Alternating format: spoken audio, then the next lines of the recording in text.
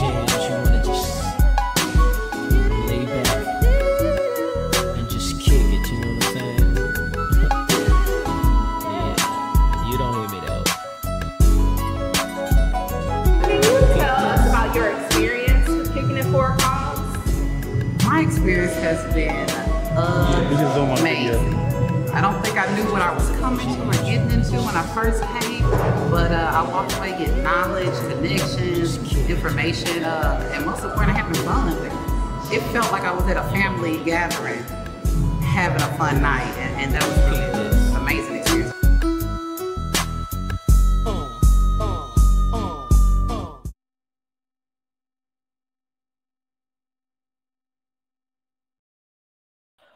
What's up, y'all? Woo! Shout out to that Kicking It For a Cause trailer, because it's March, y'all, and I had to let y'all know that we are back in session with Kicking It For a Cause. And as you can see, that's how we kick it when we kick it at Kicking It For a Cause.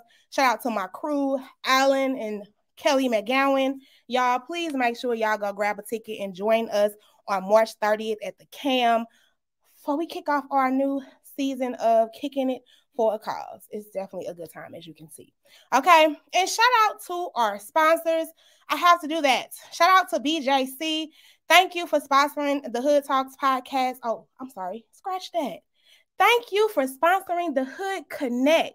Because if you didn't know, we are now part of a nonprofit organization that does this lovely podcast and so much more in the community. So if you want to know more about the Hood Connect, y'all, definitely go to our website. There it is right there. And go learn about Kicking It For a Cause, learn about the podcast, and learn about everything else that we do at the Hood Connect. Now, the business, all that out the way. That's all out the way. Y'all know what we're here for. We're here for our topic of the month. And this one, y'all, it hits home. It does. It hit home for me. So I am super excited to be able to have this dialogue and hopefully uplift some resources that can be beneficial to the community out there, to my viewers and to my listeners. Shout out to y'all. But yeah, we're going to get into that conversation just after we do what we do best here, because we have to do this. It's just a must for me. And plus, I feel like it always get the show going. So let's kick the show off and let's.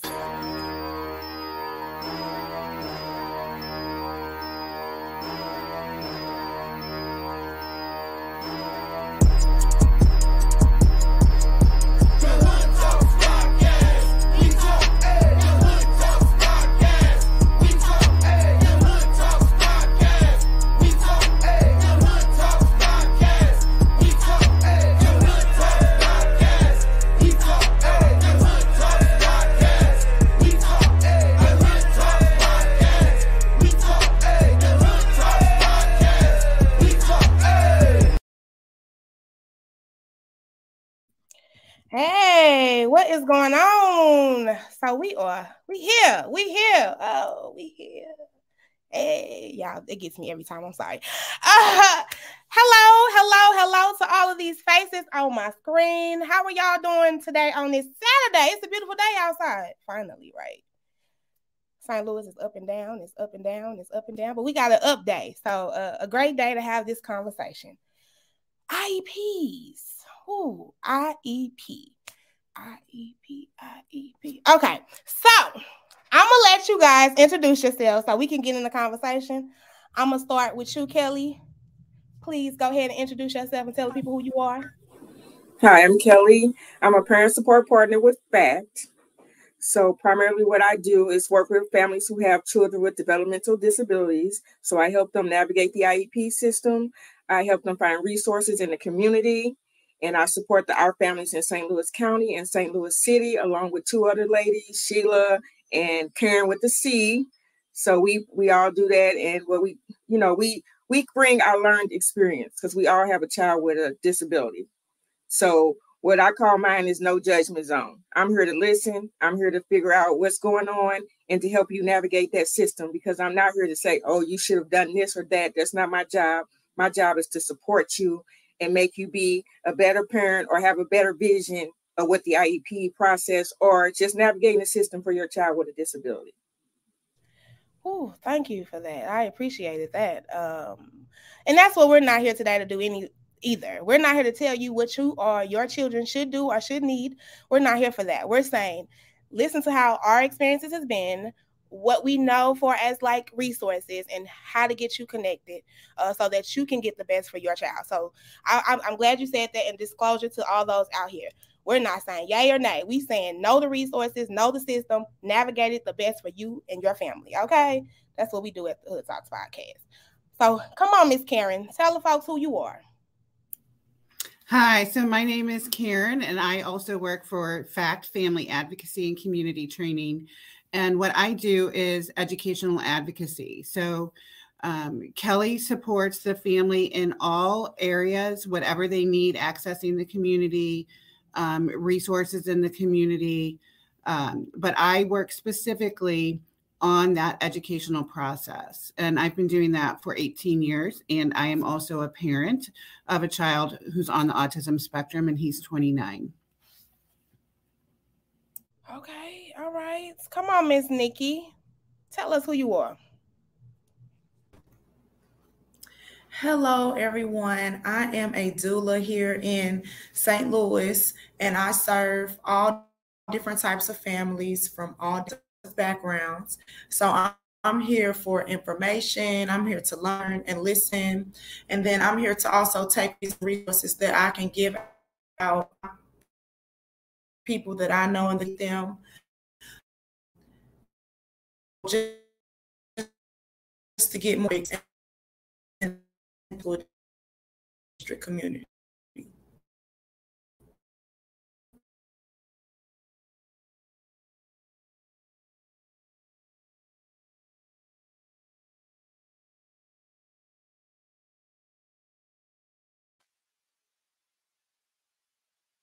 Vanna, you're muted if you're speaking to us. I'm sorry. Yeah, Nikki. Look, and I'm over here like trying to hear Nikki. Thank you for that.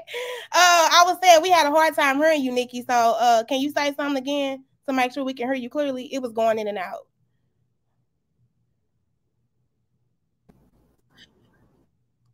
It looked like. Can you hear me now? Is that better? It's better. No. It looks like your screen is froze though. So you may have to turn off your screen. It might help your internet a little bit better. Unfortunately. Because it's freezing. But other than that, we hear you. And shout out to Nikki again, y'all. She is Ferguson. Is that better? You guys hear me? Yeah, it's a little bit rocky, but it's better. Yeah, it's better. Okay.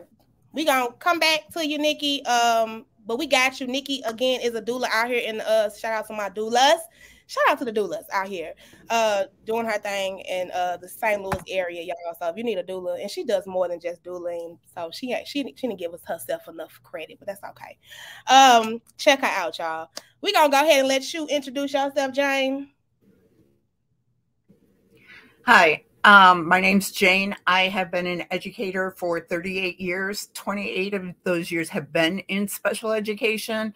I currently work at a private day facility called Every Child's Hope. I have seen and heard war stories about IEPs. I aid people in writing IEPs, meaning my colleagues. I have also sat in with people I know for their IEPs so that I can support the parent and maybe ask them questions that they don't think of. I'm really excited to be here, and hopefully I can maybe help somebody a little bit. Thank you. Well, thank you for being here. And I'm excited again to have this conversation. It's definitely a needed conversation. For me, it's a personal conversation as well. I've had my own experience with IEPs, navigating the IEP. I know a lot of folks around me who's been having their journey of navigating the IEP. And I don't think, shout out to you guys, FACT, I just learned about you guys as well, that there's anything, that enough resources are uplifted about how to help people and support them in that space. So I'm glad you guys could join us. So we throwing this word out, right? IEP. Let's go to the basics. What is the IEP? What does that mean? What is that? So IEP stands for Individual Education Program, and it is the plan developed by the IEP team. Parents are part of that team to determine what specific supports, programming that student needs to receive their education. So it's based on their needs based from their disability and what specific supports and instruction that student needs. And when you say the word disability, because I think that's where some of the distrust comes from. Because when I look at my child, I don't think she has a disability. And so I just think that when we say those terms, sometimes it makes people feel like something is wrong with their children. And not to say that there's anything wrong with anybody with disability, but we just got to keep it real and raw, right? They're like, no, not my child. There's nothing wrong with my child. What are you talking about? So when you say disability, what, because I'm trying not to from my own experience, but when you have an IEP, you have some type of attachment to it. So like maybe it's behavioral, maybe it's what is the term I'm trying to say here, y'all help me out. You have a diagnosis. Right.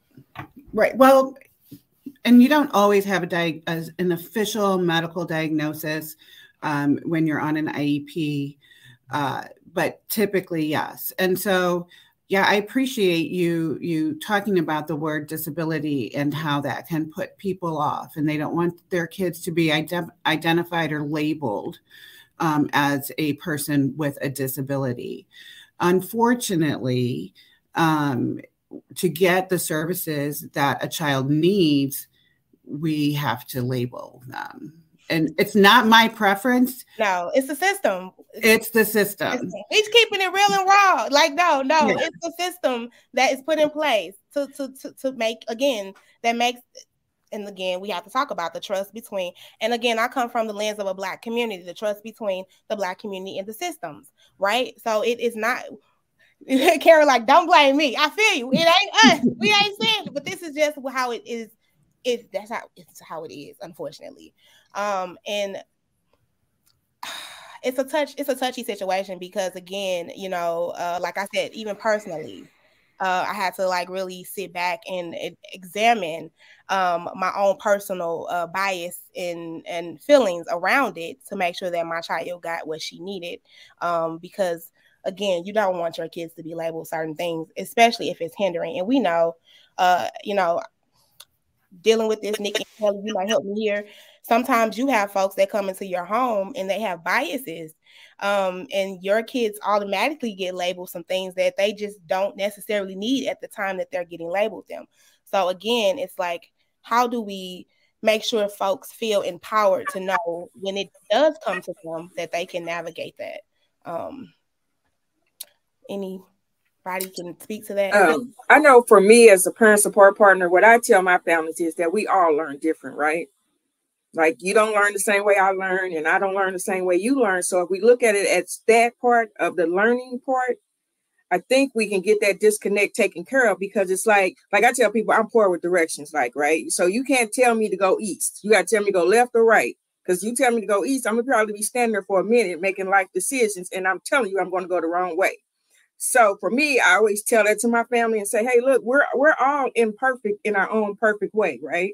So let's not look at what the standard is to write the IEP. Let's write the IEP so that it reflects our child, your child, so that your child gets the resources that they need. That's another battle to get that label taken out. But that is the label at this time. So we have to navigate around it. We can't let that hinder us from getting the services that our kiddos need. Yeah, I think it is. It's like, once you get the label, it is hard to take it off. It's hard to take it off. And I understand what you're saying about being able to really just like, because that's what I'm learning, how to push for what she needs, utilizing the services that she has access to. And I know, shout out to Jane. Jane, you can kind of speak to this a little bit with me.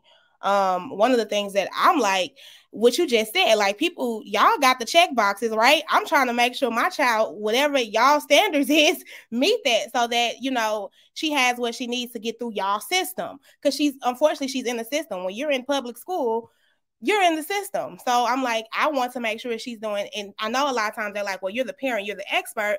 Yeah, but when I say something and y'all still feel like it's not checking the box, you're going to say something is wrong. So how can we make sure when people have these situations put in place, the IEPs and, you know, the teams, that they are supporting to make sure that the kids are doing what is needed to get through the system? And I think that's where you, like someone like you would come in, right, Kelly, supporting the parent to make sure that they know, you know, what's the expectation and where the kids are, and trying to help the parent. And that's what I was going to say. I was going to say, then you create your team.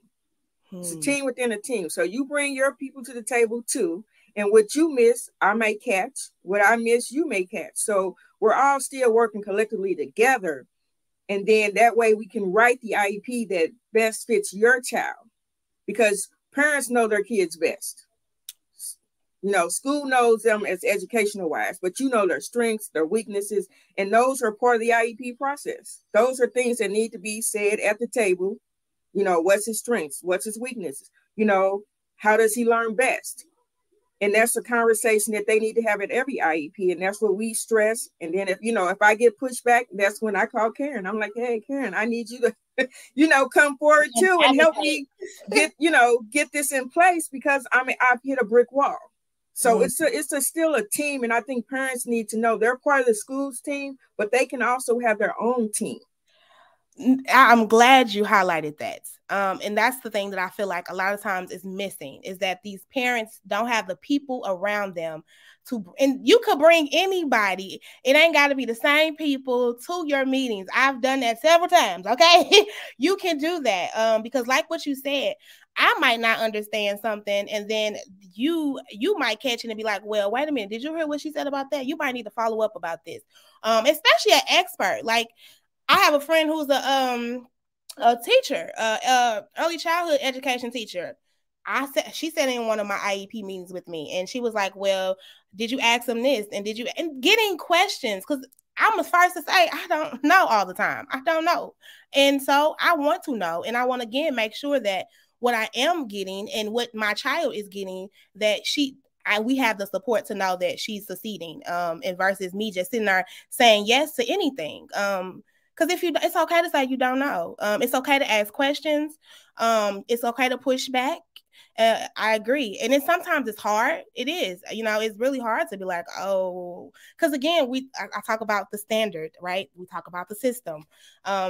And when you go through education and learning, it's a check box. So in your mind, it's like, hey, my kid's supposed to sit down and listen for 4 or 5 hours, 6 hours a day or whatever. In reality, some kids can't do that, and it's just not possible. Again, if your child has access to IEP, utilize that IEP to say, hey, my child can get up and they can move around maybe every 10, 15 minutes or something like that, or their special accommodations. And, what are some of those special accommodations that you guys have noticed that's been put in place when people have special needs in those situations where a child can't sit and just focus? Well, we implement breaks, rather it be going to get a drink of water, delivering a letter to another teacher. We come up with all kind of creative ways just so the kid can get a break. And sometimes if you just walk that steam off, you can sit again for another 2 hours or an hour and a half. But if you never get it out your system, guess what? Johnny's going to keep popping up. So we got to think of something that will keep him in his seat, but also give him the breaks that he needs so that he can learn at the same time. So if it's a weighted book bag, if it's, things that wiggle seats, there's a whole, gambit of things that you can put in place, but parents don't know that. And no one is telling them that. So that's why I say it's always good to reach out and get other people And then, you know, you never know what you can find out from someone else. Yeah. So Kelly gave some specific examples about accommodations and supports that can be provided for kids that need a lot of movement. I think in general, what I want parents to be aware of when they're going to these meetings, you can have any kind of accommodation, modification, support that the student needs. And if we're trying to make our kids fit into a box and earn their spot in that regular ed classroom, we're not going about it the right way.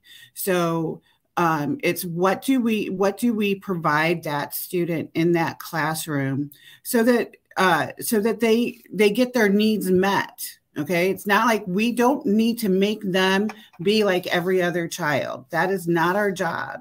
Our job is to figure out what supports this child needs so that they can learn in that environment. And if it means a wiggle seat and frequent breaks, okay, then that's what we need to provide. If it means a para to help them stay on task, then that's what we need to do. If it means specialized equipment, like, to hold pencils, or maybe, they can't write, so we give them a device that will write for them, so they can speak to write, those are the types of things. And, I really appreciated being you said you're going into the meeting and everybody's saying, well, you're the expert on your child. And you're like, but I don't know. I don't know. And so you are the expert and you know your child best, but you are relying as a parent, relying on other people's expertise to give you the information so you can make an informed decision. And that's what we do at FACT, is we make sure that you have all of that information, because you're not always going to get it from school personnel. You're not always going to get it from your private therapists. So that's what we work on. Yeah, and I mean, just be honest, we everyday, I'm an everyday people, okay? I ain't been no teacher. The school I had, I've been graduating since 2007. So I'm not in that space anymore. So it's like, all I knew was what we did as what I did to get out of school. And things change. Like it constantly evolves. And you would think we evolved enough to where we can have some of these things in place without having to have the IEP. But again, it's just the system. It's the system that we're navigating. Because you should be able to, I'm an adult, right? I can't sit down and focus for too long without wiggling in my seat or wanting to get up and take a break. So I just think, and that takes, again, for a shift of our society and also the systems. And that's where we have to get more people involved and out here really advocating for our school systems. But right now, I do think it's a lot of kids are getting more, they're getting added to IEPs and things like that, because I don't think our time is kind of evolving with how kids are evolving these days. And then, our school systems, unfortunately, I'm gonna keep it real and raw. You got a lot of kids to one teacher. The classrooms are full. There's lack of resources in the schools because of funding. So it's just all of these different things that also, plays a part that I think, again, folks are like, I don't like this. I don't like this word. And I keep the distrust. There's just this. It's just what it is. We got to call it what it is. We've been labeled things for so long that it's like, I don't trust it. Y'all just saying that. And so I just think it's so many of these things inside of a wall that we're not going to fix in one conversation, clearly, but it's a start here. And like I said, I'm not here to say, yes, get an IEP. And I'm not here to say, no, don't get an IEP. We're here to say, here's some resources. Here's some information. How do you use that to do what's best for your child? It's okay to ask, to get that help, to get that assistance. Don't be feeling like you can't. That's my pour out for folks who are dealing with any type of IEP services. Is like, get that extra support, because if you don't know, there's a lot of folks out here that do know, and find you a trusted team. Like Kelly said, the school got a team, but you can have one too. Okay. There's no limit to how many people you can have in that meeting either. It's okay to get outside resources as well. If you have the the ability to do that, you can do that as well. So just letting people know that they have that access. Nikki, did you want to say something? I saw you had rose up a little bit. I just want to make sure that you guys can hear me. Can you hear me really well or better? Yes, perfect. Okay. I just say that building a team is very important. I've only sat in for one meeting, and I unfortunately had to kind of sit in kind of by myself. So I do know how it feels when everyone is talking about your child, and it's like, what do I say? Am I saying the thing? I don't want to sound like I know what I'm talking about. That was something that I had to navigate through. So now, speaking with people in my family that have dealt with this before, next time I'm going to make sure that I have someone there to assist me, that knows all of the verbiage, all of the information, because it's so much information in one sitting. And it's like you're trying to take notes, but listen, but also, advocate for your child. So and process it. Like when you sit in those meetings and they're throwing all of this information at you, you trying to process it and figure out what does that mean. Like then, this your child. So it's like, does this make me look bad as a parent? Am I not doing what I need to do? Or what should I be doing better? You have all of these thoughts and these folks just throwing stuff at you. So I feel that. I've cried, and this is me being real and raw. I've cried at a lot of IEP meetings, okay? Because I'm like, oh my God, what am I doing? This is overwhelming. I'm tired. I just want to make sure I'm doing and when you care about your kids, you want to make sure you're doing what's the best for your child. So I feel that, Nikki, and it is really hard. And like you said, you're trying to write down notes, and sometimes these people, and I would say for those people who are in those spaces, they're humble yourselves sometimes, because sometimes they're not humbled, and they don't feel like they're giving out any compassion when they're just throwing stuff at you. So I just think sometimes, and when folks are in those spaces, sometimes they should be able to just dial it down a little bit and ask the parent, do they need a minute to process this? Is this too much information? Do you have any questions? But again, making sure if they don't, but you have your team to do that. I want every parent to be aware that they have a right to record the meeting. Any school meeting that you're in, you have the right to record it, and the school cannot deny it. And so that can be really helpful to process that information. You can go back and listen, because like you said, Vanna, you've got all of this going on, you're emotional, you might miss something, and this way you can review it. You were talking about taking notes, but sometimes we're talking so much, we're having so much conversation, and it's going on so fast, and you can't catch everything. So if recording will help you, you have the right to record that meeting, and the school cannot prevent you from doing that. You dropped the gem. I ain't even know about. Right. And you also don't have to make any decisions that day. Just because you're at the table that day doesn't mean you have to sign off on anything. You can tell them, hey, I need to go home. I have to process this information, and I will get back to you guys, because it's so much information that it takes a while to process, because you don't want to make a rash decision that's going to affect your kid for the whole year until the next IEP, so to speak. I mean, even though you can reconvene the IEP at any time, but a lot of parents don't know that either, that they can reconvene the IEP. I'm glad you said that. And what does that mean? That means you can ask for a meeting at any time. You could have a meeting Tuesday, and you're like, you know what? I need to go back to a meeting. Can we come? You have the right to do that. So yes, I'm glad you said that as well. Because some people be like, well, they said I can't revise it for a year. No. As the parent, you can definitely request that at any time. So, and if anybody gets any pushback, that's why they have companies like FACT. We are here to serve and support the families as much as we can. We have a whole team, because everybody at FACT has the lived experience. So, yeah. And I want to encourage parents, if you're not comfortable with what's going on at school, don't wait that year, get it addressed, start that conversation. get that team together and say, hey, this is not going as we expected.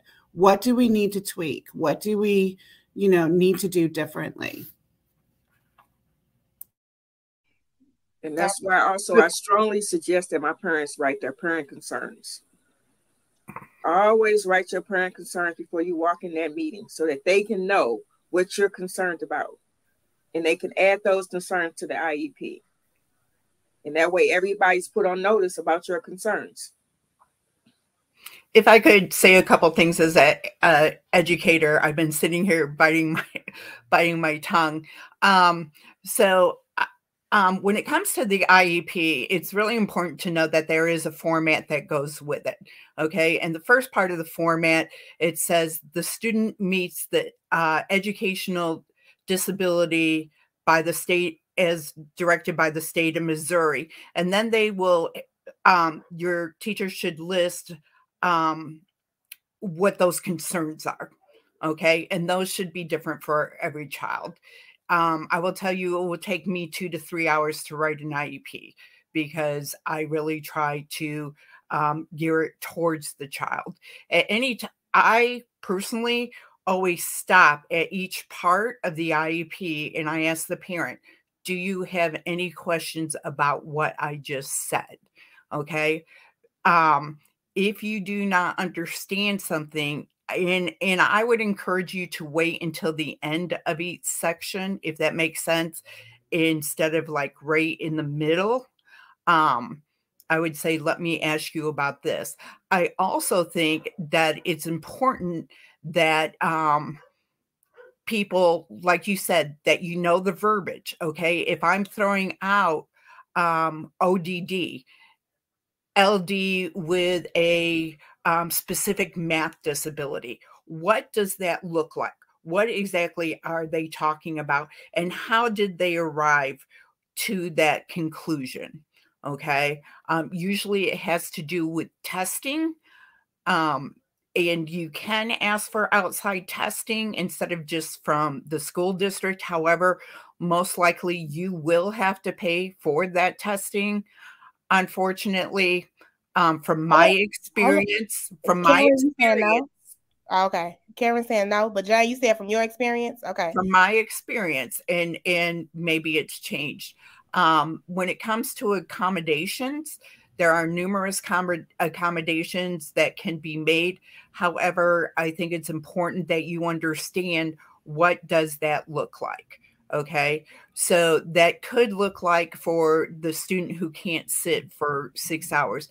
That could look like them pacing in the hallway.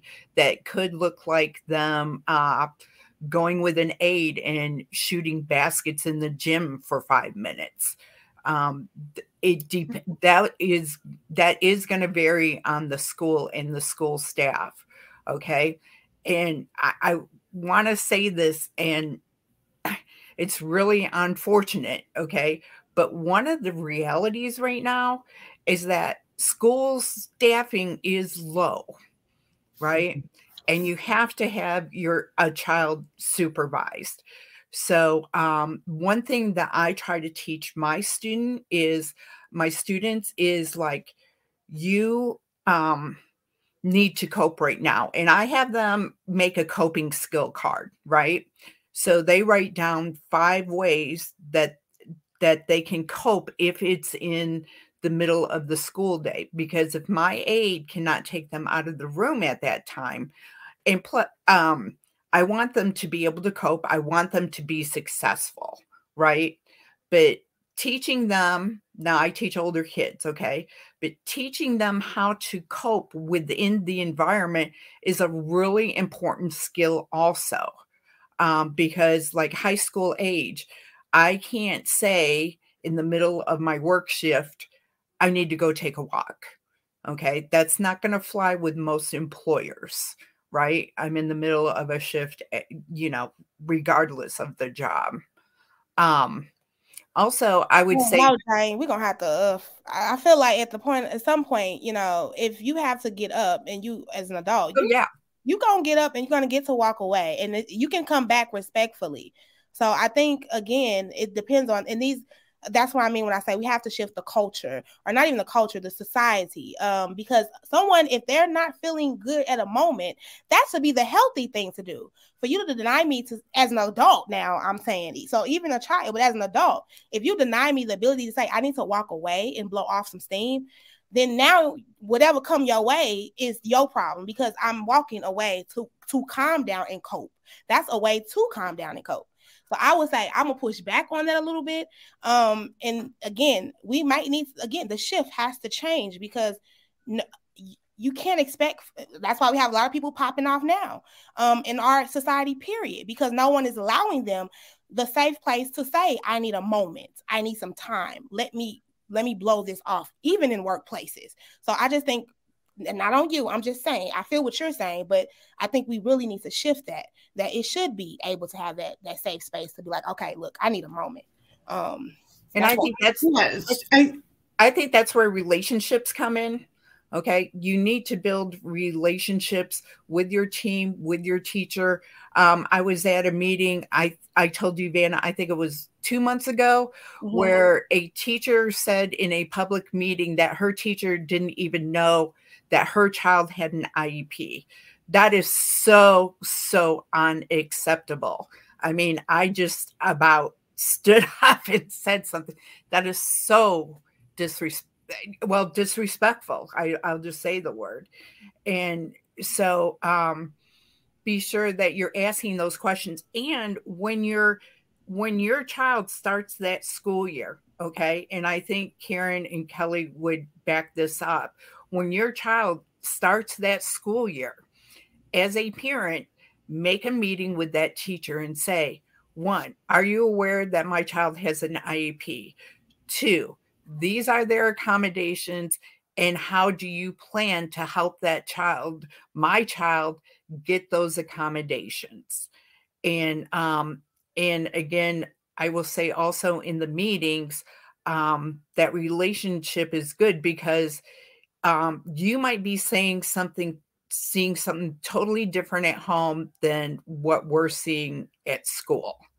Okay. Because it is 2 different environments, but I would definitely bring it to an administrator's attention. I'm not saying run to the administrator, but if you feel like your child is not being serviced properly, it is really important that, like was said, you reconvene that IEP meeting.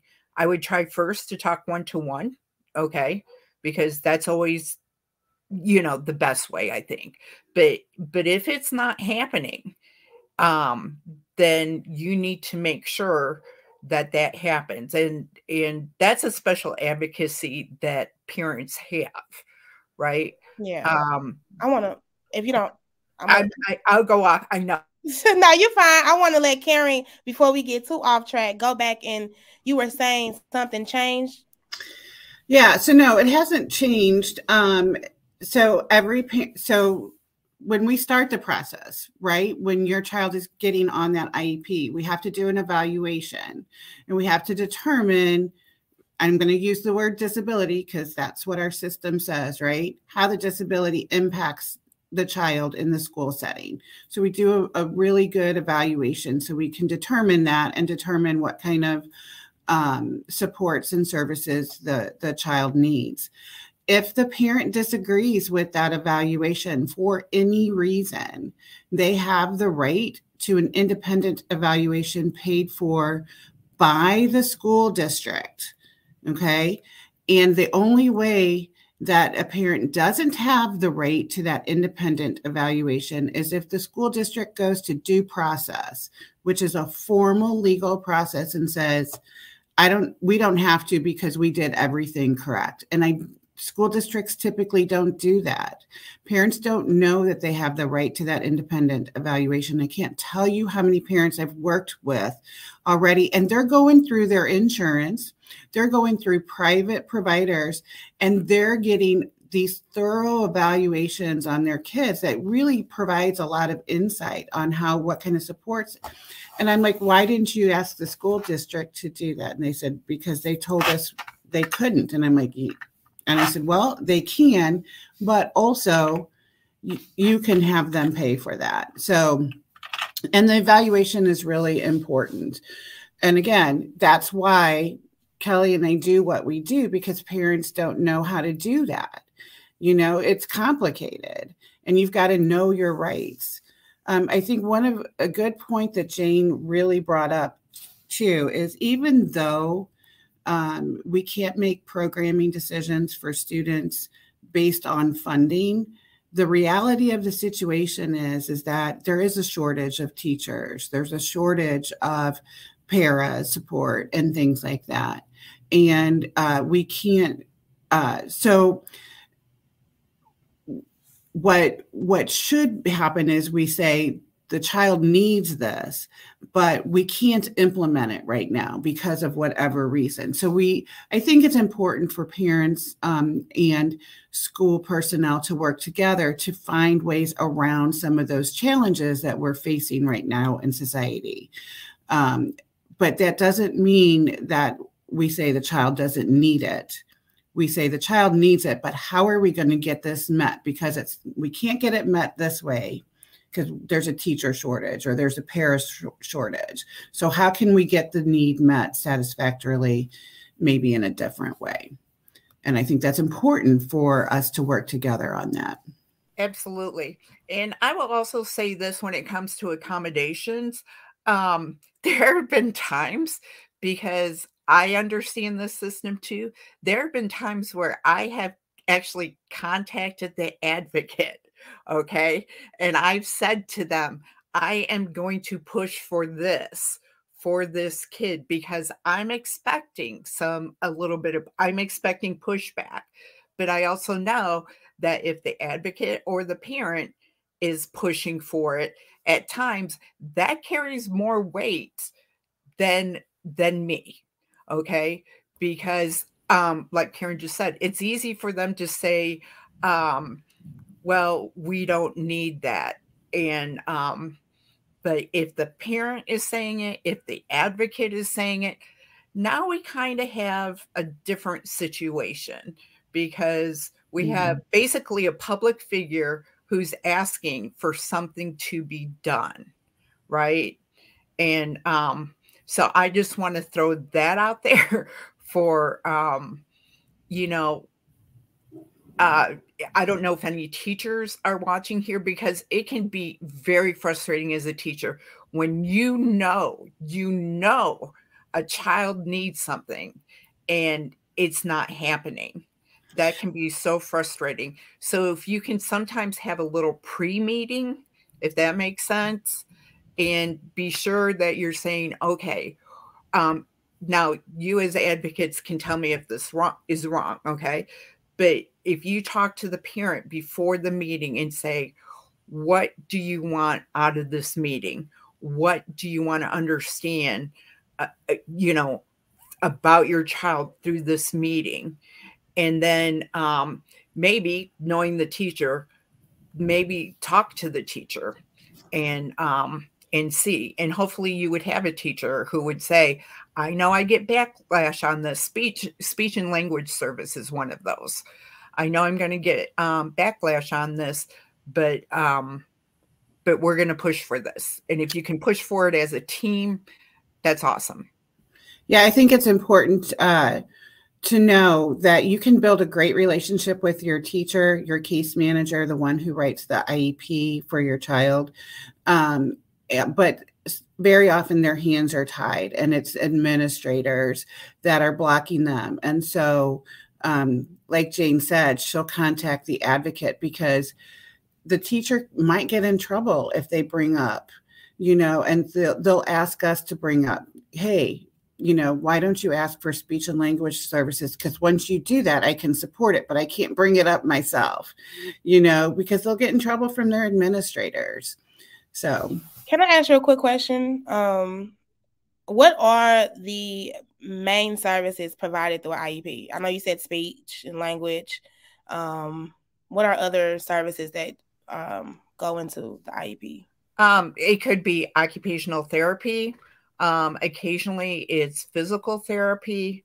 At our particular location, our students receive counseling therapy, like 30 to 60 minutes a week, and then group therapy for 30 to 60 minutes a week. So in what they call a therapeutic setting, students can get that.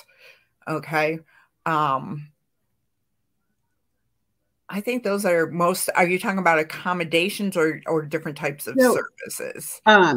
Yeah, those are the most common ones. Occupational therapy for fine motor skills like buttoning and writing and opening packages, visual motor integration, and then physical therapy for those gross motor skills, speech and language. And so language therapy is one of the most underutilized related services. Just because a child is verbal and can speak does not mean that they don't need language services. Language is in everything that we do. So if your child is having trouble doing math, there could be a language component to that. If your child is having trouble writing or reading, there could be a language component to that. And so we really need to make sure that that's evaluated. I'm sorry. Just to clarify more, can you be specific on what's the difference between, again, the speech and language? So yeah, like the pronouncing of words. Am I understanding that correctly? Okay. Yeah. So speech is the ability to produce the sounds and be understood. There's also fluency in voice, but language is like if your child is having trouble finding the right word and always referring to things or that stuff and speaking in generalities, having trouble finding the word that they want to say, or if you have to explain something to your child in multiple different ways, because they can't understand it just one way, you have to find different ways. That could be a language concern. And there's lots of different language concerns, as well as pragmatic language or social language. So if there's social skills, like they just don't seem to read facial cues and understand nonverbal language or understand the social context of what's going on in a situation. That's called pragmatic language. And those services can be, services for those challenges can be addressed through a speech and language pathologist. Other things that you can get parent training. Bet you didn't know that as a related service. So if I see it most often for kids who are on the autism spectrum and they need specific behavior support. And so we need to provide that consistent behavior support across environments. So the school can provide parent training so you know how to provide that behavior support. ABA therapy can be a related service as well. Psychological or counseling services can be a related service. Medical services can be a related service, like fitting orthotics or administering medication. Those types of medical services, not medical like we take care of your medical needs, but to maintain the medical needs of the child. So, we have kids that use feeding tubes and things like that. And so, the staff needs to be trained on how to support that student with those medical needs. And if I could say something quickly, the word trained is very important that Karen just used. Okay. Because for us to give our students medicine that they might be on, we have to be medication certified. Okay. So you don't want just anybody going, oh, I know how to use a feeding tube. I can do that. You want to make sure, like Karen said, you want to make sure that that person is trained, because those are very important components for your child. And if those things aren't working or going right because somebody made a mistake, that is definitely going to affect their learning. So it's really a lot of levels to this. And I think it goes from, again, the basics of your child might just be getting, a simplified, more, I would say more simplified diagnosis would be a learning disability. And so those come with some of those services, like you said, the speech, the language, and maybe occupational therapy. Explain to me, social emotional. What is social emotional? Oh, this is my favorite one. Y'all, this is the favorite one right here. Social emotional. I hear this so much, and I'll be like, what is social emotional? Okay. So can y'all break that down a little bit? Because I'm sure I'm not the only parent out here that's probably done heard this term, especially now, kind of after this COVID situation. I think we all got some social emotional issues going on, but can y'all enlighten us on what is this? Is this a diagnosis? Is this a service? What is social emotional? So social emotional disabilities have to do mostly with how students interact with each other, interact with staff, how they, like Karen had said earlier, can they recognize facial expressions and understand what that is? So those are where some of those social skills come in. If a student says that their parent died over the weekend and a kid starts laughing, that's not really an appropriate response to that. I have a student talk about goals. Okay. He came to us from another outside of special school district. Okay. And he had a social goal of he needs to be able to speak correctly. Okay. Well, this student's speaking is totally fine. Okay. But he doesn't know not to, he has difficulty knowing. Let me correct that. He has difficulty knowing not to stare at people. He has difficulty with speaking to people very closely. Okay. So, in my particular setting, anger can be, many of my kids have been abused. And so anger is a social emotional thing that we need to work on in the classroom due to their abuse. And does that help answer? I'm sure Karen and Kelly can probably add to that. But a lot of it is how kids can respond to what we would consider normal social situations that they're maybe not picking up cues on, or maybe they're not sure how to react to it. Or, they're getting triggered by an experience in the past. And so trying to help them figure out what those triggers are. Now that can be a very difficult one. Yeah, that's getting pretty deep. When we go through the evaluation process, there's one area that we look at called social emotional behavioral, and that's any type of concerns with social skills, emotional skills, and behavioral skills. So it could be looking like aggressive behaviors. It could look like withdrawing behaviors, taking themselves out of the situation. Typically, when we're looking at withdrawing behaviors, we're looking at like depression and anxiety and things like that. Emotionally dysregulated all the time. So overreactions to what most of us would think are just normal situations. So gets frustrated easily, has a quick temper, that type of thing, or doesn't seem to be bothered by anybody. And then the social interaction too, that Jane was talking about, not understanding not to get in a person's space, and how do you speak to people and things like that. So we look at social emotional behavioral concerns, and we look at how that's impacting the child.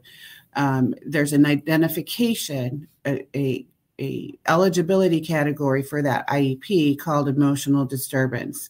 Hate that word or those I say words. something. I hate emotional disturbance. I'm with you. I hate that. There's got to be another term they can use.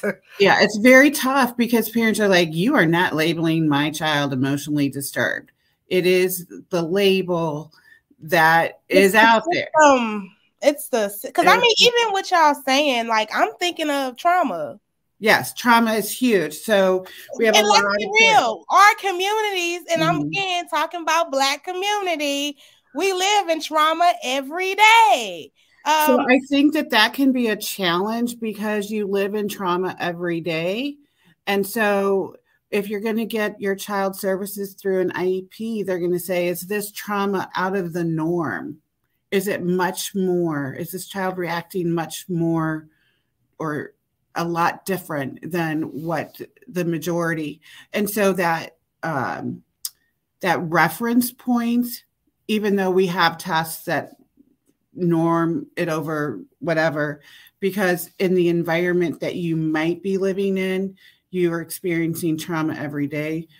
We don't see that how impactful it really is for all of these kids, right? Because you're living it every day. And what they will do with any disability, learning, or behavior is they put it against the same age peers, right? Are they reacting? Are they learning as the same age peers? Okay. Now, I personally had a child who his parents were, and he was from, outer space, from the country, so to speak, right? And his parents were pipping him out to a guy who did home repairs so that they could get home repairs done for free in exchange for their son. Okay. Well, now we're talking about a whole level of trauma here, right? And of course, the parents were taking out of his life for a while. Okay. But is he going to react to people the same way? Okay. Well, he's probably not going to. Is he somebody, when we talk about disabilities following you through, is he somebody who, with the right supports, can heal? He might be able to do that. I've had kids who their dad was shot during a drug deal. Now, do I expect him to walk into my classroom and go, "Good morning, I'm ready to learn today"? No, absolutely not. Sometimes, because of lack of support, okay, in different communities, we don't quite understand. Okay. And one thing I asked my supervisor, who happens to be Black, I said to her, when it comes to the Black community, what do you see in relation to IEPs? Because I wanted to also know that perspective for this talk, right? And what she said to me is a lot of times what happens is people put Blacks in a particular box as uneducated. They don't know, they're going to cause problems, okay? But because they're already put in a box, now I'm going to tell you that your child has a learning disability or a behavior disorder. Now, that's where the defense comes up, okay? That's where, we're getting, that's where pushback comes from, because people don't want their kids labeled something else. But as we've said, my circumstances is different from yours. So personally, I'm coming from personal, and Lord, sometimes I'm too damn transparent, Lord. But I say this because somebody might be listening and they might feel the same way. Someone came into my house, and because my child interacted with them differently, they thought my child may have autism. And as a parent, I said, no, like I know my child, but also in my mind, it was that, oh, here we go.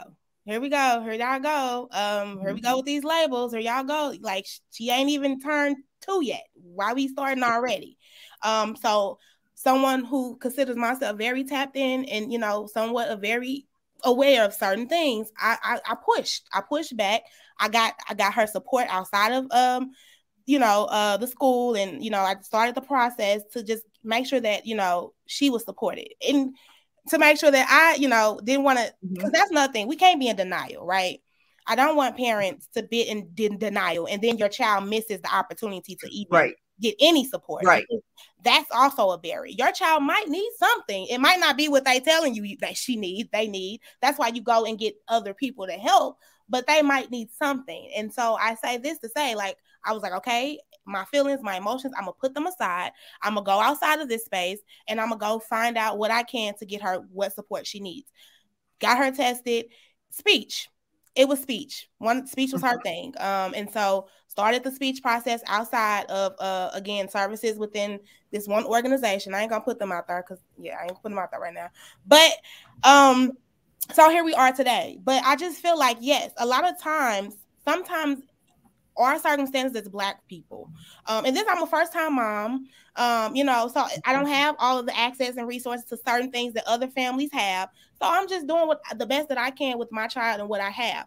So I just felt like if a person would come into the house instead of more trying to figure out what I am doing, like asking me questions and being able to sit down and show me some things that I could do with my child. Maybe you could say, well, hey, how do you sit, is this maybe come sit down with the child today and let me show you how you can play to help them speak more. Because that's what the speech therapist did. She said, hey, Shavannah, I think you need to just let her talk more. Stop giving her as a parent, because we do that, right?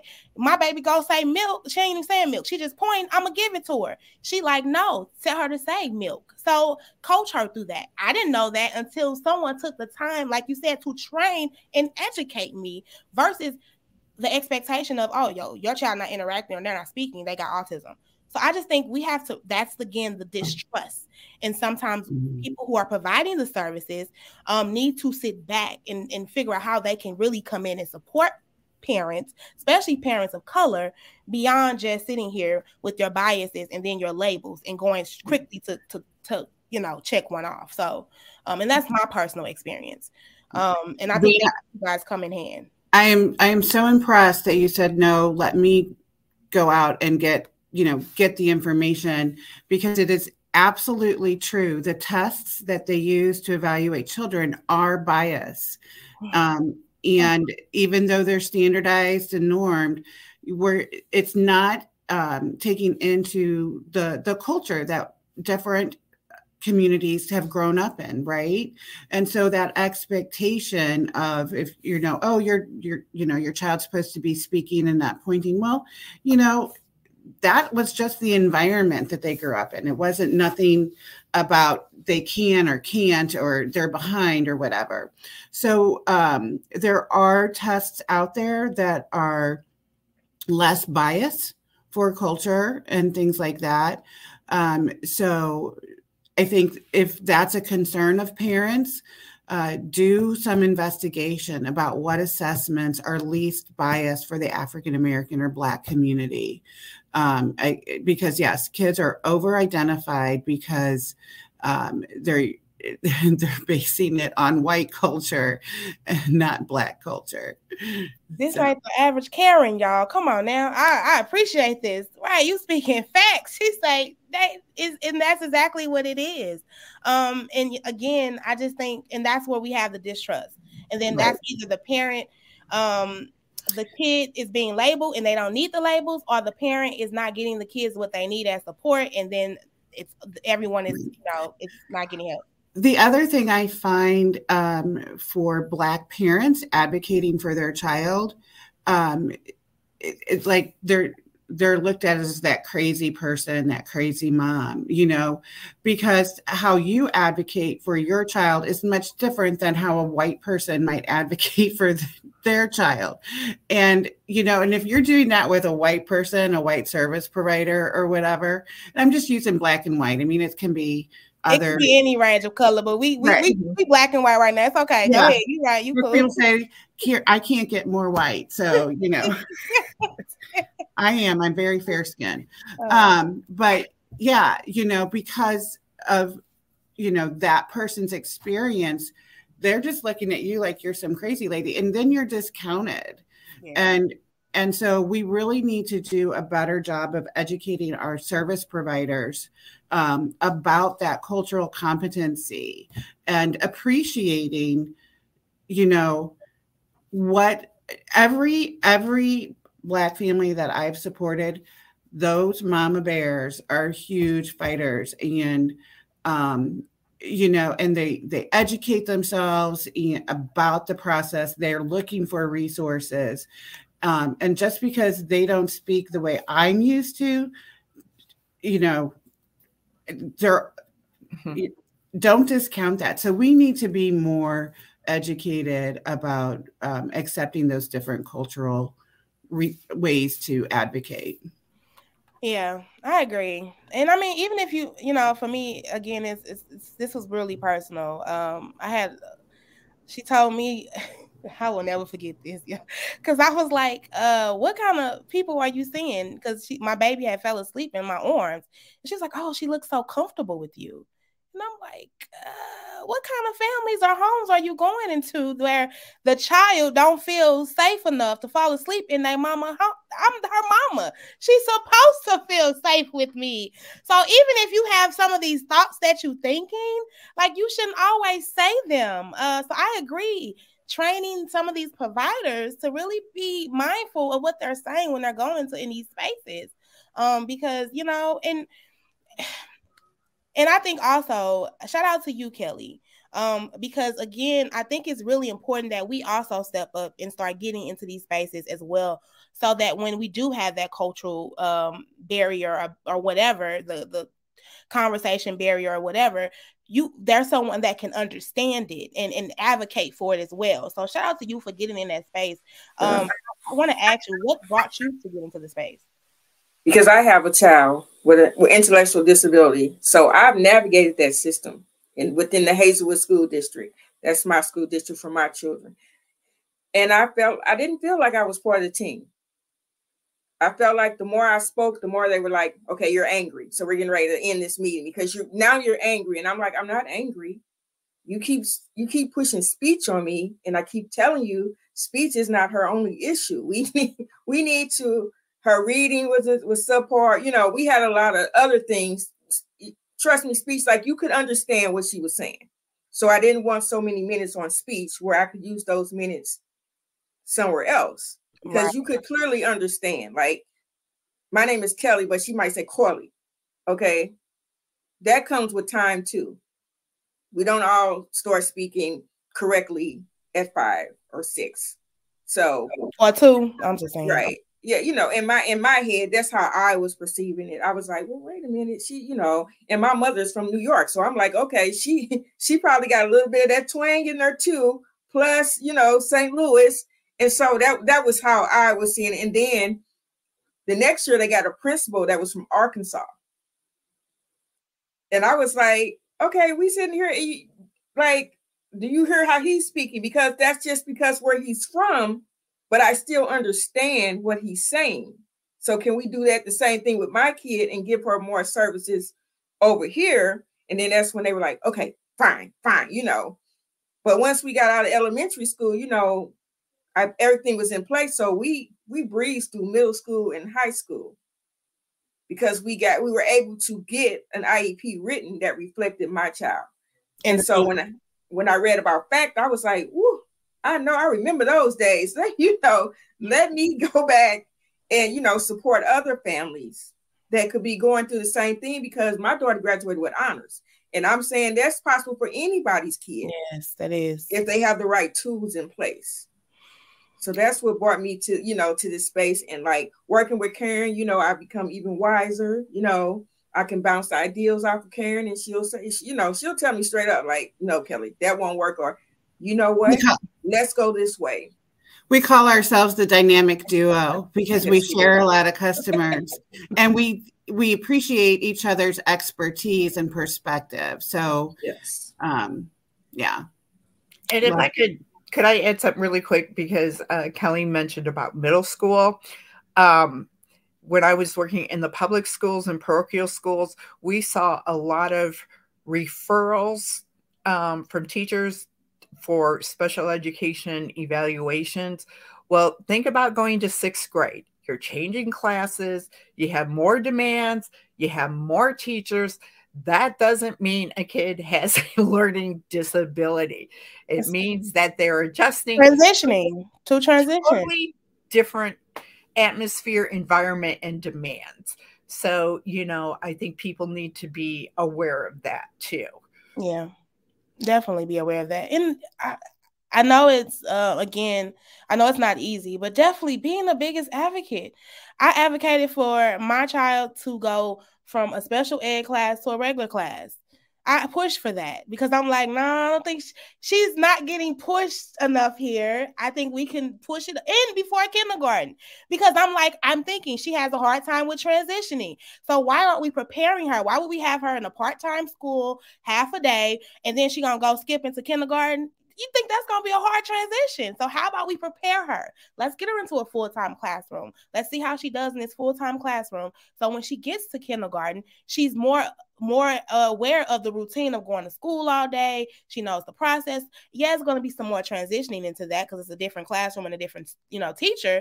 But again, she knows the concept that every day, 5 days a week for this time frame, she's going to school. So you definitely have to push and make sure that you're advocating at the best of your ability for what you feel like your child needs. And that's again, the biggest thing to take away from here is you have the right to do that as a parent. You do, no matter what the teacher says, the school says. I know, like Jane mentioned, that there, lack of resources and lack of support in school systems.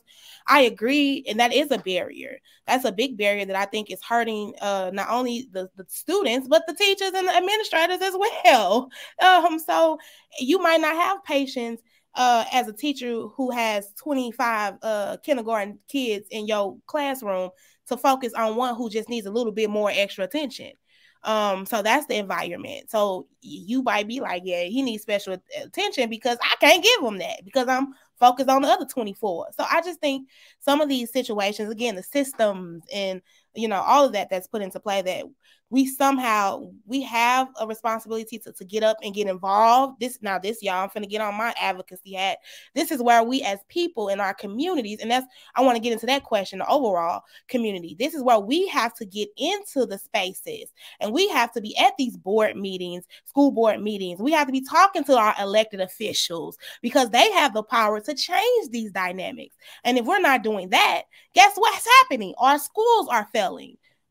We don't have the resources our kids need. So I'm gonna get off my thing, but that's just that's how I'm trying to put into play how important all this trickles down to. Yeah. So I'm actually at a conference right now, and we are talking about systems change, especially focusing on Black and brown kids and how the system is failing them and things like that. And not only do you have to be in those spaces, you need to be leaders in those spaces. So you look at your board of education. Are you represented in your board of education? Are there Black people on the board of education? Are there people with disabilities on the board of education? So we have to start putting ourselves in those spaces and being leaders in those spaces. But one thing I want parents to remember is don't give up. No. If it's not right for you, if it doesn't seem right, if it's not right for you, keep searching, find those resources until you say, no, this is right. This feels right. You should always trust your gut. Always trust your gut. Your gut is going to be right. And don't give up. Yes, don't give up. I think that the environment and the districts that our children are in as Black and brown, some of us, not all of us, are in districts that are different than others. And I feel like in different districts, or quote unquote, sometimes better educational systems and curriculums have a big impact on what our children are learning. And in my experience, when it was time for me to kind of take my child out of that and try to seek better, it still ended up being an issue because he was still tested like Karen said, with that same format. So even though he's attending a better school with a better environment, the information he's learning, he has never ever seen because he's not used to that. He was used to where we live. I took him out of public, put him in a different institution, and now he's even more behind in some classes and courses because he's not used to that type of curriculum. It moves fast, but I want him to have that better education. So it's hard deciding what to do in my personal experience. No, I agree. I found myself with Devale now going into kindergarten and learning that she would have to go to a ratio of 1 teacher to 25 kindergarten kids. And I was like, oh Lord, what should I do? Should I put her into private school? Then we talking about, can I afford private school? Real talk. So all of this, like, so I feel you. It is. It's like, and then we got to think about the culture of private school. Okay. It's not always nice either in them spaces. So just because, like you said, you put them into a better situation, there's other struggles and things they might have to deal with. So I fought and still thinking about through that process of what's best for her. And, you know, so now again, sometimes we have to, as parents, we have to go outside of these school systems. So now that's my thing, you know, like they just told me she might not qualify for summer school. My brain goes into she don't need to be not in school because we're going into school and that's another transition. So I'm like, what summer school programs? But that's why I do this so hard, Nikki, is because resources. Where are the resources? Where are the things that when you do want to access something, who is there to say what can you get and how can you get it if you don't know? And so that was my thing. I'm like, oh, going in my mind. So what summer school programs are out there that's available that can be accessible to her? And so all of those things.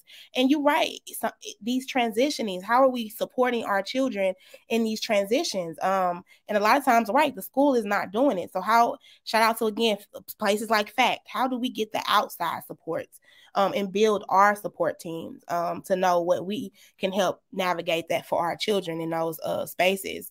Because even transitioning for me, I'll be mad. I'm like, oh, she's gonna get a new teacher. I like this teacher. I gotta prepare myself for the transition of a new teacher. So it's a lot to these spaces, and I think it goes back to parents, give yourself grace. Parents, definitely make sure, you know, if it doesn't feel right, you have the right to speak up. You have the right to build your team. And I think I want to kind of talk to you all because for me, you know, it's overall, like, again, supporting, even being able to sit here and have these conversations, right? How, as the community overall, how can we continue making this space of saying the word disability, and it's not a bad word, it's not a bad term, saying that you have an IEP and it doesn't leave a bad taste in your mouth. So all of these are, you know, saying your child may be struggling, but that doesn't mean your child is something wrong with your child. So how can we as a community of people really kind of move that needle forward where it doesn't feel like having this conversation where we're having today is more normal than it is not. I just think we need to continue to have the conversations. I think the schools need to have the conversations. I mean, they have conversations about bullying, you know, bringing weapons to school. I think if they start talking about the IEP process and people learning differently, I think that will take away a big part of the stigma, because it's like, oh, that's my friend Kelly. Yeah, she needs a little bit more help than saying, oh, that's my friend Kelly. She's in the SSD class. We need to change the narrative because we all need some type of help sometime in our life or supports. So if we change the narrative and just say, hey, well, you know, Kelly struggles in math a little bit, you know, so she needs that little extra help when they come to push me out or push in the classroom or pull out. That way you don't say, oh, she got to leave because she got to go to a special class, because that's how kids talk. And it is how, and they learn it from who? The parents. From the parents, right. So we need to change that narrative and say, hey, Kelly's leaving because she needs extra help. So Banner, do you need extra help? Do you want to leave with Kelly? You know, let's make it accessible to everyone that needs extra help too, so that it's just not that group of 6 kids over here who need it, but everybody is probably struggling with IEP. So you're going to struggle a little longer than me because I have this IEP behind me. So let's make everything accessible. Let's say, hey, I got 6 kids in here and 5 of them are doing poorly. Let's do something for all of them instead of the ones with the IEP. I think those are the conversations that we need to have especially in the least restricted environment. We need to make it more accessible to everybody. We need to make everybody feel as a whole. I want to be a part of the class too. I don't want to be the exception to the class. I don't want everybody laughing every time the lady come pick me up to take me somewhere. And that's what happens. And then when you come back, they act, oh, you missed this, you missed that. That's hard for a student, especially one that's really struggling. Yeah, that would be hard for me to navigate. As an adult. I would like to see it included in curriculum, because I usually teach like in health class, again, older kids, but there's no reason why at some point that teachers can't say, oh, let's talk about, what do you think when you see a person in a wheelchair? Right? Because that's something they might be familiar with. But let's expand that. Let's expand that to, did you know that there are people who have trouble learning? And we call that, and sometimes there's something going on and just explain what those things are, just like we explain disabilities that are visible, right? Mm-hmm. Educational disabilities aren't always visual, right? You can meet somebody who's autistic and have no idea that they're autistic. But then there's the stereotype autistic kid, right? That everybody pictures when you say, I have an autistic child. Mm-hmm. But I think educating the kids also for that bullying, I think there's nothing wrong with that, especially if you start at a young age, because then they learn to accept it more. Younger kids are more open to all kids. Does that make sense? It's when we get to about 4th grade that we start going, oh, this, oh, this, oh, this. Just throwing that out there. I would like to see it. Karen, did you have something to say? Or no, I agree. If we just focus on diversity in general, and appreciating everybody for what they bring to the environment, to the space, and supporting each other through those differences and challenges, I mean, that's the dream. It doesn't matter if it's a learning disability, if it's a physical disability, if it's an emotional,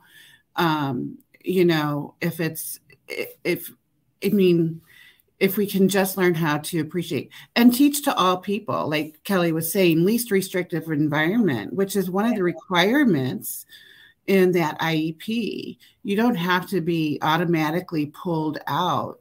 And really the ideal way to give that instruction, to that extra instruction that we were talking about to the student, is in that classroom. And that person, don't make that kid stand out by just being with that kid. That teacher has talents that can help all students, and say, oh, look, he's struggling on this problem. I can help him with this, even though he's not on an IEP. Yeah, I get what you're saying. Like, make it just more normal. Everybody getting support. Right. Not necessarily, oh, you just got support because you have this paper. I totally agree with you on that. Yeah. I mean, make it normal for all kids to have a wiggle seat, right? Or if they want a wiggle seat, you can have a wiggle seat. This sounds interesting. I got something for adults. Look, let me invest in one. A wiggle seat. And then, right, so I agree. Like, changing the atmosphere of how we're teaching anyway. I struggled in school sitting there trying to, because I'm a hands-on learner. If you sitting here trying to teach me and you wah, wah, wah, that's what I'm hearing. Wah, wah, wah, wah, wah, wah, wah, wah, wah. I have to literally physically be trying to do it and maybe, writing it and seeing it. So it's just, we have to change. We have to really adjust how we're expecting people, because not even kids, we got adults who are trying to go back to learning styles and learning again, and trying to get their education and their college degrees and things like that. So it's not even just to kids, it's to adults as well. Like, how can we really change the space of, I hate it when they went online. I was like, that's not gonna work for me. I can't read through presentation and think that I'm gonna grasp it. It's not gonna help. And again, I'm putting myself out there, but that's okay. So on that note, y'all, we about to hit our little mark. And I appreciate y'all for coming and having this dialogue. I appreciate you guys being open and vulnerable, and sharing not only your expertise, but also your experience. One thing I want to kind of leave off on is, if there's any resources, we know, drop fact, make sure people know how to get to you all. But is there any other resources that's out there that you can uplift, each and every one of you, if you have them, that people can tap into? Please share that. Share that now, so folks, we can kind of get folks aware of what's available for them to access. And anybody can go. I really have enjoyed Sensory Solutions. I love what they do. They're amazing people. They have a lot of different locations. So check them out. If your child, you guys talked about speech therapy, they do that. They do physical therapy, occupational, and they have the sweetest people in there to assist you, and you don't feel alone when you go and you visit them. So I will shout them out, definitely. Sensory Solutions. Shout out to them. So depending, there's so many resources out there, so it's so hard to list, and Sensory Solutions is a great one. What I would suggest, if you live in St. Louis City, if you look on DD Resources, they provide a lot of funding for services and service providers. If you live in St. Louis County, you could go to the PLB, Productive Living Board, website. They also provide a lot of funding to service providers, and that can be helpful. I'm just gonna, and if it's St. Charles County, it's Developmental Disability Resource Board. So I know that you're reaching lots of people. I saw somebody listening from California. Thank you. That's where I'm at right now. Shout out to Cali. Yeah, I'm new to that too. I'm like, we got somebody for Cali, okay. Isn't that awesome? That's awesome, because really this is universal. It's not just local to our area that we live in. So it's awesome that it's reaching so many people. But every county should have some sort of resource board for people with disabilities. And that's a good place to start for finding the resources for your family. And I will say this, because my situation is a private day facility, most of our kids are wards of the state, and a lot of their needs are addressed through caseworkers and counselors, etc., provided by the organization. But when a parent asks me, there's nothing wrong with just Googling either, support for learning disabilities or support for autism. I looked for one parent, and I was able to find them like 6 different resources just from Googling, but that person didn't have access to computer. So that's why they needed, right. That's a whole nother issue, right? That's but a whole other topic. Whew. But back to environment, Jane. It goes back to that environment thing, right? Yeah. Yeah, because if you don't have the access, and that's why I recognize some of the privilege I have, because even taking my child to the Vale went to PS Kids, and that was out in South County.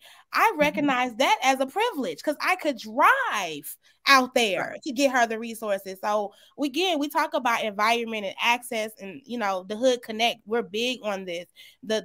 The disparities that, getting the access to the resources. So, you're right. If you don't have internet, how do you access to go find, to go search? So, I agree with you on that. And I also want to encourage parents. There are support groups for parents out there. And again, I haven't had to use it for a while, so Kelly and Karen might be more up to date on that. But there are support groups for parents of different disabilities also to get support. And I would definitely check into that, because going back to social emotional with parents, they go through this with their kids, right? They go up and down too with all those emotions. And that is completely understandable. But you can connect with people. You might get more resources from those resources, but you also have to be brave enough to put yourself out there to be willing to look at some of those resources for yourself, because I'm like Vanna, I'm going to put this out there, and this is not meant to be insulting to anybody, but parents need support too. And I personally, I can't imagine with some parents dealing with their kids at home. It doesn't mean I don't love the kid. It doesn't mean I don't try my very best to teach those kids, right? But I see the challenge. And, I know it's got to sometimes be so tiring, especially if you're a single parent. It just has to be. So please be sure you're taking care of yourself, whether that's a support group of friends, whether it's the support of your teacher. But parents can't help their kids if they're not taking care of themselves. That was a word on today. It starts with you. It starts with you as the parent, first off. And if you're not okay, your child is not going to be okay. And again, acknowledging what you said about support. That's huge. Come on, Kelly. I know you saying something. I'm saying, again, that's where we at FACT come in handy, because that's really our key thing, is to support the parents. Even though with the trickle-down theory, it goes to the IEP, it goes to resources. But our main thing is to make sure the parent is okay, to make sure that they're not struggling, that they have the resources that they need to be the best parent that they can be for their child, because we've been there. We've had those experiences. We've had those breakdowns, and once somebody, I wish somebody can come get my kid, and that's why we offer respite services. There's a whole bunch of things we can offer parents to try to bridge that gap and give them that break, because it is overwhelming. Yeah, and I know we're going over. Thanks so much, but Kelly, we are so passionate about this and supporting parents. And if you're not sure you can keep a roof over your head, if you're not sure you can get the clothes or the food or whatever to take care of your basic needs, how are you going to be supporting your child and some of those other challenges? So that is one of the things that we help to help the family be stable in whatever way that is necessary. We find the resources to bring that stability to the family. And the family says, these are the things that we need to be stable. And then we support the family. And if they need some time away from their child, it's okay. It's okay. Everybody needs some time away from their Yeah. But again, and that's a whole nother conversation, because we can get into childcare barriers. Oh Lord, I know them very much too often. Yes, childcare is another barrier. I be saying that all the time. Y'all want people to show up in community. Y'all really do. Right. Who help with the kids? Where the kids are gonna go? Right. How's that just so easy? Then you got doctor's appointments. When COVID was happening, you couldn't even bring your kids to the doctor's appointment. So how do you expect somebody to show up at a doctor's appointment if they can't bring the kids, if they don't have anyone to watch the kids? Y'all got to make it make sense up here, but they not. But I'm not going to get on my spiel, y'all. I'm sorry. Get the preaching, okay, out today. But yes, I just think shout out to y'all again for what y'all do, because it's needed. And I encourage any family out there, mom and dad, whoever you are, get your support that you need, and to walk into those spaces when you can get the support your child needs. Okay. take care of you and take care of your children. And the last, I'm gonna let y'all, if y'all feel free to again, how can people contact you all and get in contact if they need to, and say our last thoughts, comments, suggestions, advice, or whatever. Karen, go ahead. So the name of our agency is Family Advocacy and Community Training. You can go to our website at www.factmo.org, FACTMO.org.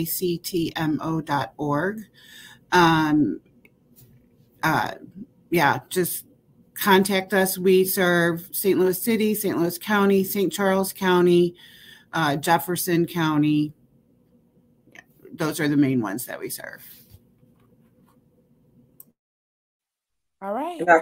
I just want to say this before we go, is that that you don't have to be the biological mother or father.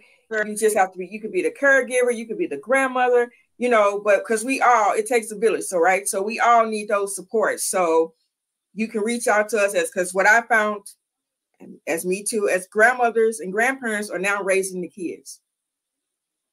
So we also support them too. We support, within that family dynamic. So it doesn't just have to be mom or dad. If grandma sees an issue, grandparents, please feel free to reach out, or aunts, uncles. We try to support as many people as we can. All right. I think we lost Jan, but come on, Nikki. Any last thoughts, how people can reach you and all that good stuff? Yes. If you need some doula help, you guys can reach me at NikkiTheDoula.com. I'm also on Facebook as Nikki Miller, and that's Nikki Nikki Miller, the doula. If you need doula services again, and if you just need to talk, I also have a service where moms can call me and we can just talk it out. Because sometimes I know for sure, like you guys were saying, some people just want to be heard. So in that instance, if you need to be heard, I'm here for that.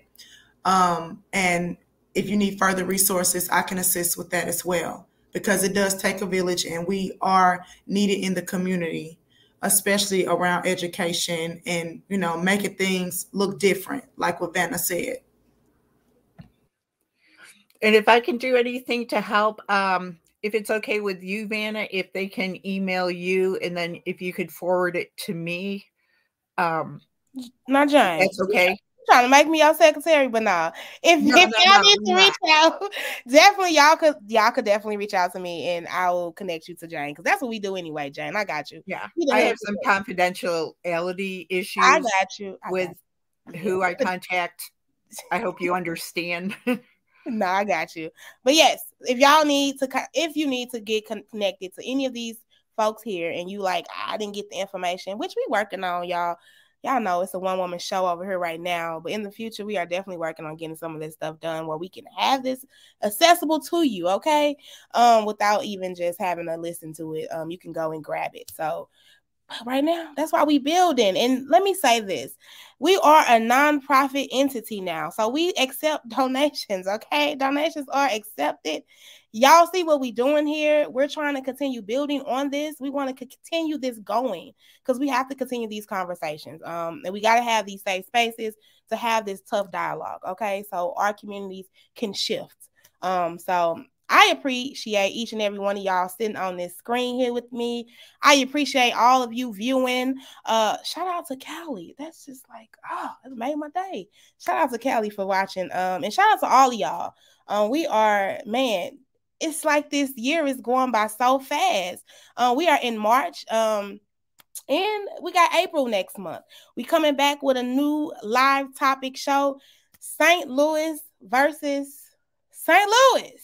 We love to say St. Louis versus everybody, but baby, let's have this talk. St. Louis versus St. Louis, okay? Us against us. We gonna talk about that next month, same time, 12 o'clock. But keep checking in with the Hood Talks podcast because I'm gonna keep throwing out some shows that we got for the rest of this month as well. Thursdays at 7 p.m. You can check us out. Make sure you're following. So follow, like, share, all that good stuff. And be safe out here on this nice day. Have y'all a good time. And on that note, your girl is saying we out. Don't forget to subscribe to our YouTube page and also follow us on all our social medias. And you can find all of that information